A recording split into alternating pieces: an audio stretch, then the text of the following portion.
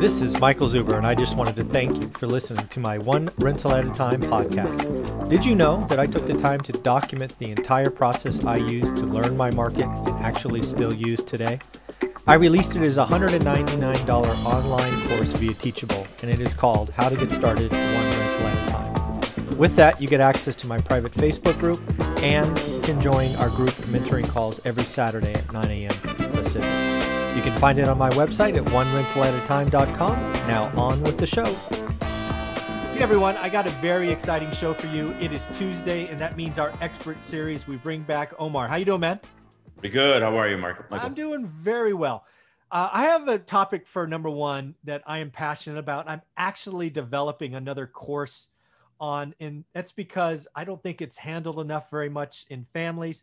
And that is a concept of money, income, expenses, saving, and time. All right. As you know, right, you like the example I use all the time is, you and two of your friends are invited to be the best men in this example at a wedding. And you three make different incomes. One's 40 grand, one's 100 grand, and one's 200 grand. And one might think the person making 200 grand, for example, it is easier for them to say yes and buy the tuxedo and get on the plane and go there. But man, this rat race is real. There's a game called Cash Flow by Robert Kiyosaki, which I love, that really highlights it's not income. I have seen plenty of examples of people who make 200 grand that can't rub two nickels together. So what do you think? The concept of money, investing, spending, time, all of that stuff. When I hit you with that out of nowhere, what do you think? Well, initially, you got to know where your finances are at. Like that's something that families don't really go through. I mean, that should be priority, because why are you working? I mean, Are you just working to make all your, pay all the bills, or are you working to get something at the end, to have that savings, to have that nest egg for your kids to college, et cetera, et cetera. Most people don't, maybe people on the show, they want to invest in real estate because honestly, that's the way it works. I mean, it compounds a lot faster than anything else.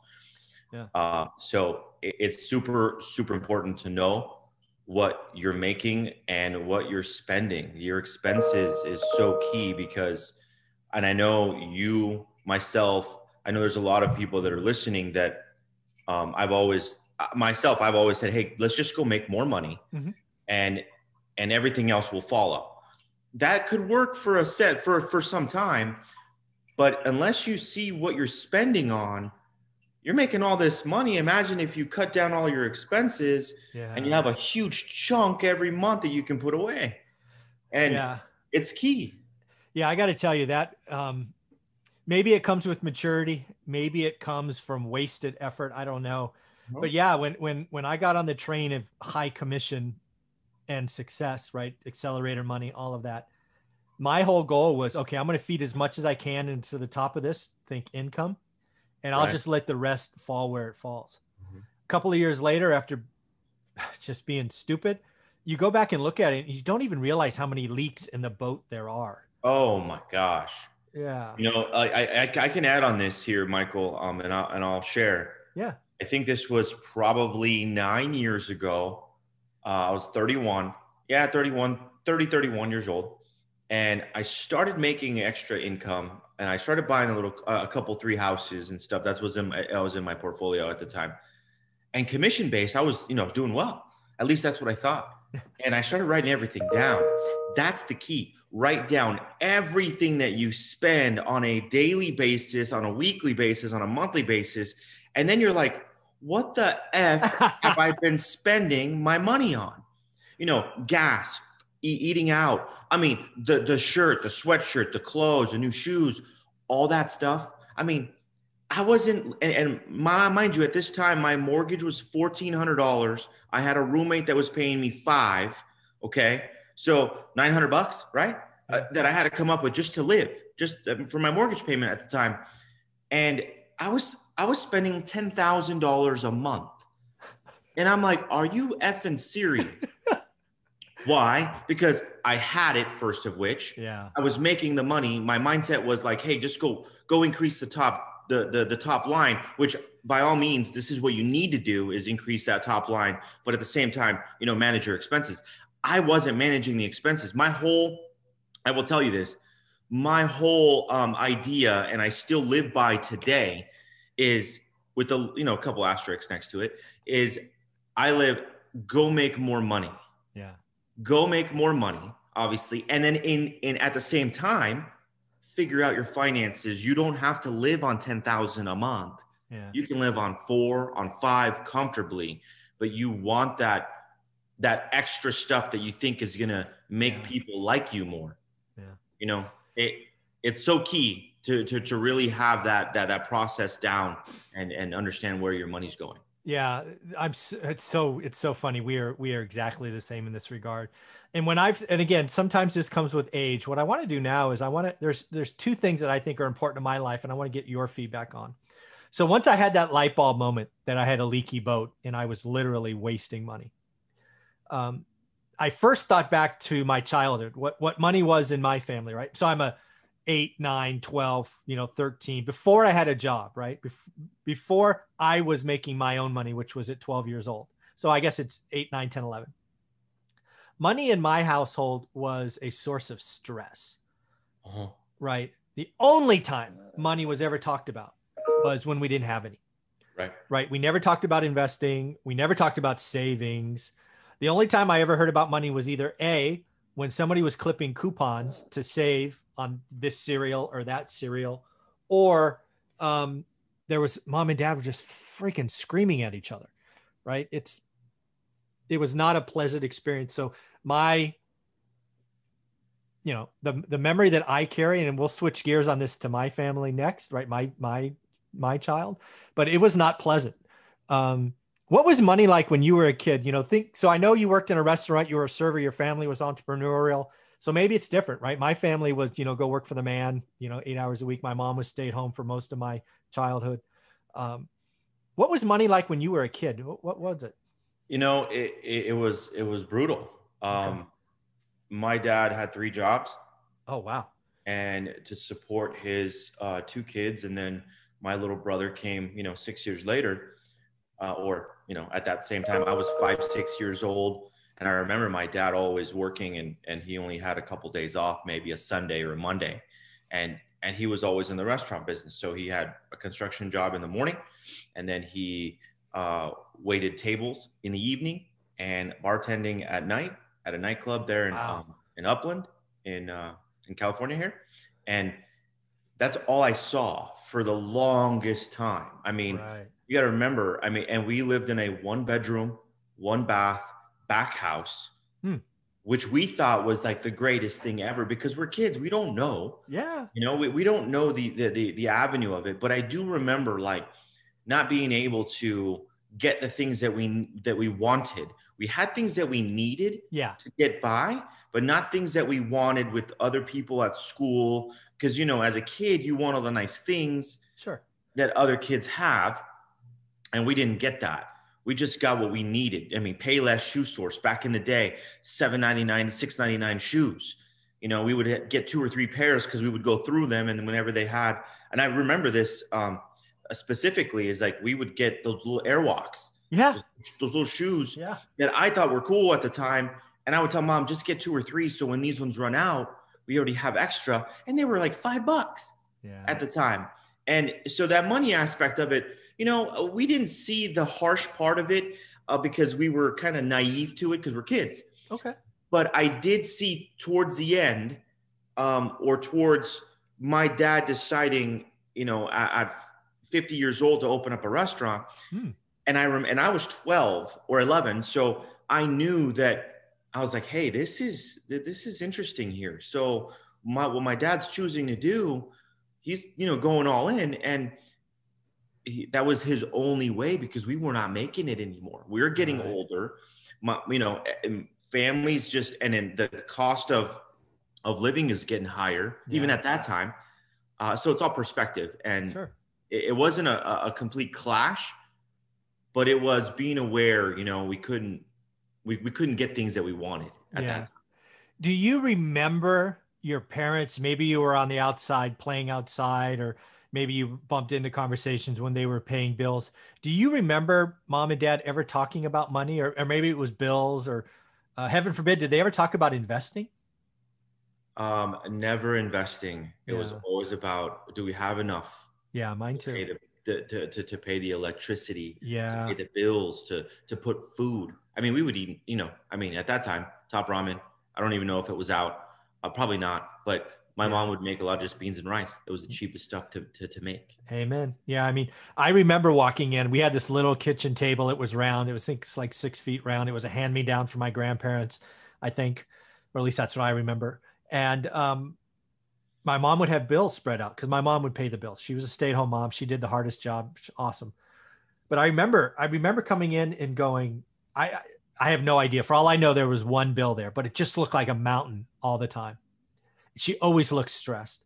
She was always juggling, and it just wasn't pleasant. It just wasn't pleasant. So okay. So let's rewind the clock. Now we're parents. We have kids. How old are yours again? My oldest daughter's 14, and I Okay. have a 6 month old. Well, all right, let's talk about the 14. The 6 month old may not remember. I'm curious with the 14-year-old. Have you ever had a money conversation with her? No. Yeah, I didn't either. So my daughter's 29, almost 30. And that was it. That is a big mistake of mine. What I was solely driven on was to make sure that she would never feel like I did as a kid, right? Beans and Oh, rice, the stress of bills. My goal was to have enough. But right. as I sit here looking back, and hopefully something that people take from this that have younger kids is, I think I did her a disservice. I should have talked about money. I should have talked about investing. She certainly saw the real estate angle because she started that when I think she was 11 or 12. So she remembers. But I never talked about cash flow, never talked about why we bought it, other than what she heard likely was it's cheap, right? That's probably what she heard or she would remember. Um, I think that was a mistake. I think teenage years, we've got to talk about money and income. And for me, the biggest thing that I'm pushing back on now in life is price. When I go to a store, a retail store, everybody looks at the sticker, right? The new iPhone is $1,200. That new belt's $300 or whatever it is. What I am on a mission to do is get every family to convert that to time. That $1,200 iPhone takes mom and dad 8 hours, 18 hours, 28 hours to buy. That's key. Right. That's what I'm on a big mission to do, because every family is different. Every family has different income. And again, as I mentioned in the open, cash flow game teaches you the more you make, don't make squat. It's the more you keep, the more you save. Always. And if you want financial freedom, I promise you, having a lower monthly set of expenses, it's easier. So, obviously we both admitted we haven't had those conversations with our teenagers. What would you tell someone? Maybe their kids are 8 or 9. I think we just have to have these conversations. Yeah, you know what? And it's a good point, because when my daughter was here living with us, or living with me, Mm-hmm. and I showed her how to save her money. Yep.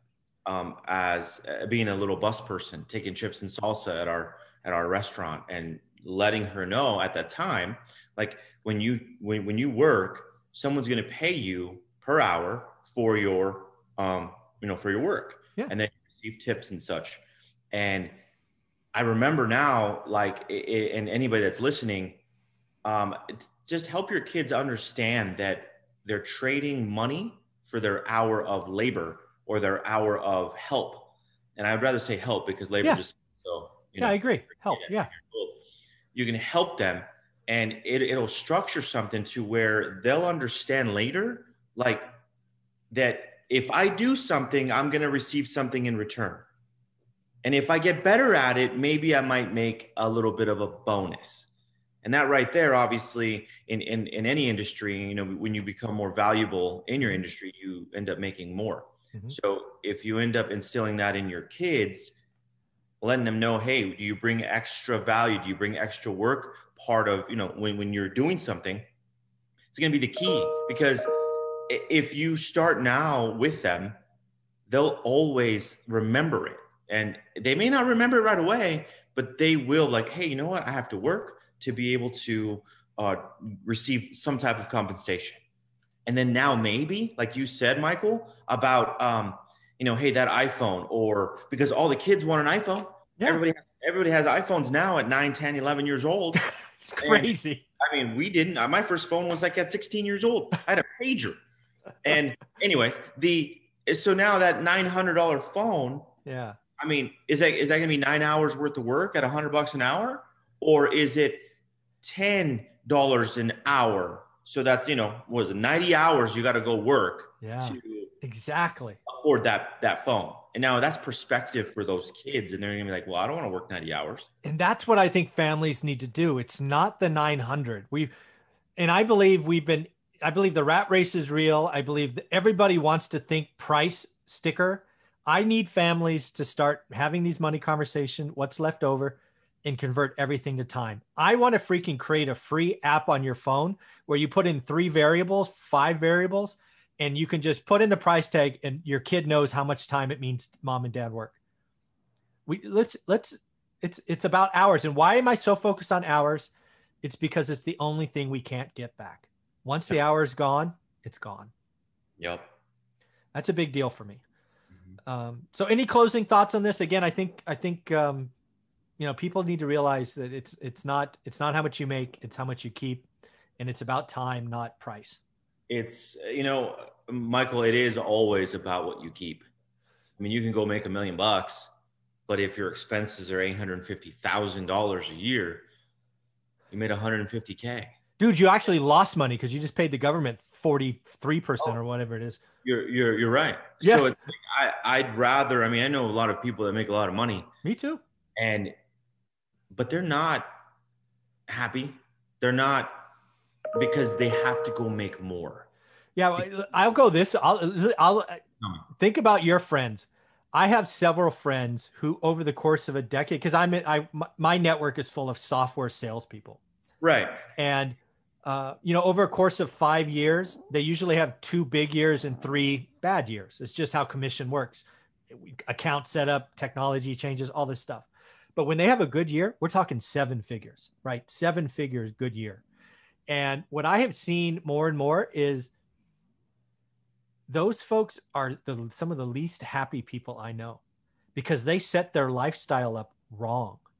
They set their lifestyle up so they have to make $1 million a year. And when they don't, when they have one of those bad years, they go into debt or they start selling things at losses. And I know I have friends that have chosen a different career path who make, let's call it 6 figures, that are remarkably more happy, content, because they have managed their monthly expenses and they frankly don't even need $100,000, right? That's what makes their life more comfortable. So I'm sure you have the same thing with real estate agents, but I'd love to hear. Yeah. With regards to our real estate careers, there's a lot of people that do make, 400 or 500K. Yeah. But they spend every dollar. They don't even budget for taxes. They don't. And then at the end of the year, they're like, hey, I don't have enough money. And then they get their extension and stuff. Cause I know this, we've had conversations. Yeah. And it's like, why not take all your money and just reinvest it? And that's, literally, because you cannot grow your money somewhere else. Like I think Robert Kiyosaki said, no, not even Robert Kiyosaki said, Warren Buffett says, if you don't find a way to make money while you sleep, you're going to keep working until you die. Amen. Good old, yeah. I live by that. You guys should too. And just drop your expenses, make more money, drop your expenses, and then take 30% and reinvest it. Amen. You don't need that 30%. You can live on the 70. Trust me.